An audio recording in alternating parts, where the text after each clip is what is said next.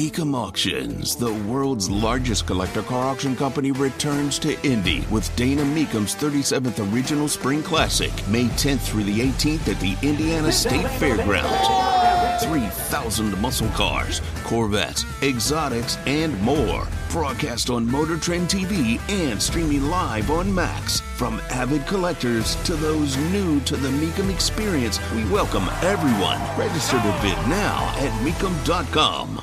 We're getting to a little election coverage, but first, if I sound odd, I had dental work yesterday. Tony Katz, 93 WIBC. Good morning. It's not a good morning. It's not good. I'm gotta believe it'll be fine tomorrow, and I don't want to be mad at my dentist and the team, but this was not how it played out in the brochure. Not so much.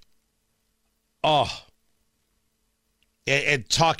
is difficult, and I've picked the wrong career to have talking be difficult. What was that? Braces? No, I didn't get braces. Oh, okay. Did I get braces? Well, you're talking about dental work and your mouth hurting. So No. I had a cavity filled. Oh, okay. And I don't think it went well. I just want to say that for the record. Clearly, I take a little more Novocaine, whatever it is they use, than other people. And what am I supposed to say? I don't think everything's right in there. So you're groggy. Well, it's not that I'm groggy, right? They didn't knock me out. It's that it's how do I describe it? My cheek is inflamed. My tongue is huge. I'm like the Gene Simmons of width. And I just don't think everything is set right. I just don't. Now, it could be because this all happened, and it's just, when it was an upper molar on the right side, and maybe that's just a weird spot, but it was not. It was not what I would call a fun experience. Not at all. And I don't know whether it's just, things are inflamed, everything needs to cool down and it will be fine, or there's going to have to be words. All right. And so I'm trying to avoid the words part.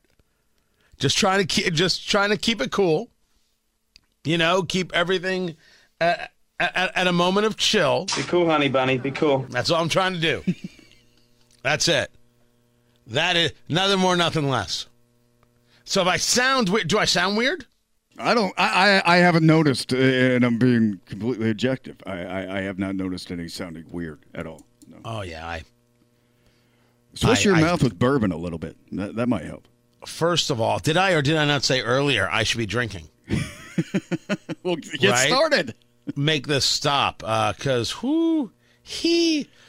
it's the kind of thing where I'm not saying it's specifically painful. It is the kind of, it's bothersome. It's bothersome. I'm so hyper aware of all of it. I can feel every part of it. Yeah, and I'm so aware of it that the awareness comes across as discomfort. Does that make sense? Well, we use our heads all day, so anytime you turn your head, you're going to think about this.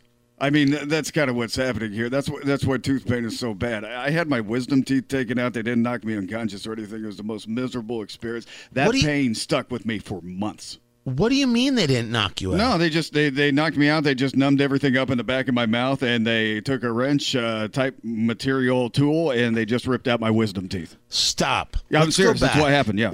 They didn't give you the whole nitrous thing? No, I mean, I was awake for the whole thing, yeah. I mean, they gave me something, but I was awake. I could hear the crunching. And you felt it? Yeah. Yeah, I could feel it coming out. And it hurt? Yeah, it didn't feel good. I mean, it wasn't like getting your tooth ripped out per se, if you've ever had that happen. But this was more like, it was just the grinding and the noise. And then, as you're describing, just the post-traumatic pain and discomfort that came. I think that was my first time using hydrocodone. Hold on. I believe that sound you hear is everybody no longer listening as you're talking about your dental work. Okay, sure. I was talking about dental work with you. You were discussing crunching. Right. Oh, you see, I was at least trying to be, not so specific. But now you've just dug deep. Went to a deep place. You think that? Wait, that was the first time you ever took hydrocodone? Yeah, possibly. I think maybe so, that's my problem. I didn't take any. I mean, I've taken aspirin. I took 2 acetaminophen last night. I took 2 ibuprofen this morning. It's a thing, man. This is, and I can't tell if this is just, look, these things happen, right? You had some work done, or if something went askew. That's my problem. I don't know if something went askew, but I will admit there was drilling. I don't recall much crunching the way you described it. Well, do you have a good relationship with your dentist? Is this somebody you've been using? I don't believe so. Okay. I don't think so now. Right? Sure. Maybe we did earlier. We don't have a bad relationship. A decent cat. What else can I say? Takes care of the family. I'm like, good. But that's it. But no, that's what I'm saying. I'm not about to assess or attribute blame here. I think this is me. Right. I think this is me. And just how things went down. I don't know. We'll see how it goes for the rest of the day. Right now, talk is difficult. Thank goodness I do radio. Right. The popcorn moment. Let's go. It's the story you need to hear to believe. Then grab your popcorn because there is more. And Matt Bear, Mark wants us to know that we are both dental wimps. Thanks, Mark. I sleep fine. I sleep fine. I mean, what do you say to a guy who calls you a dental wimp? Fine. Right? Is that it? There's no witty retort? Like, yeah. Oh, yeah? I've seen your mom naked. Like, there's nothing? No. You don't even bother with that? No, I just let it go. All right. And I go straight for the jugular.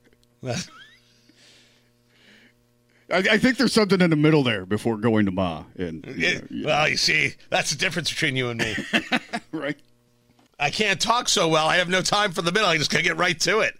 Amen. Secretary Mayorkas wants you to know, he is with Homeland Security, that the response to the wildfires in Maui has been just fine. Our footprint is extraordinary there. We are there now, and we will be there tomorrow, and we will be there throughout the long-term recovery. I think that is the most important message, and we are following the president's immediate direction to us. As soon as the fires broke out, he directed FEMA, the Federal Emergency Management Administration, part of the Department of Homeland Security, to respond in full force immediately, and that is indeed what we have done. That's not what happened, you lying fraud. He didn't direct you to do anything. He isn't a strong leader. Stop this madness. The people on Maui wanted to know where everybody was. Now, sometimes it's true. You cannot respond as quickly as you would like. Sometimes the response takes different pathways. Sometimes there has to be some coordination before a response. Some people have questioned, we've got a pretty large military base, naval base here in Hawaii. Why was there no help? It's a question that the Biden administration is going to have to answer. You have the man who directed the Maui Emergency Services who had no skill set. You had one of the people in charge of water. There was a conversation about whether there were delays in getting firefighters water based on equity, based on commentary from a year prior. What kind of people were in charge? People who could actually solve a problem, or people who were ideologically woke and didn't have to solve problems because what mattered more was the equity while everything burned? But this is a PR campaign and a lie from Mayorkas. He should be removed. from office. No one buys into this. And we should accept the fact that this fire has damaged Biden's reputation. Nope. Let me change that. Biden has shown who he is with these fires. And America doesn't like it at all. That guy is beatable. And I'll explain what that means coming up.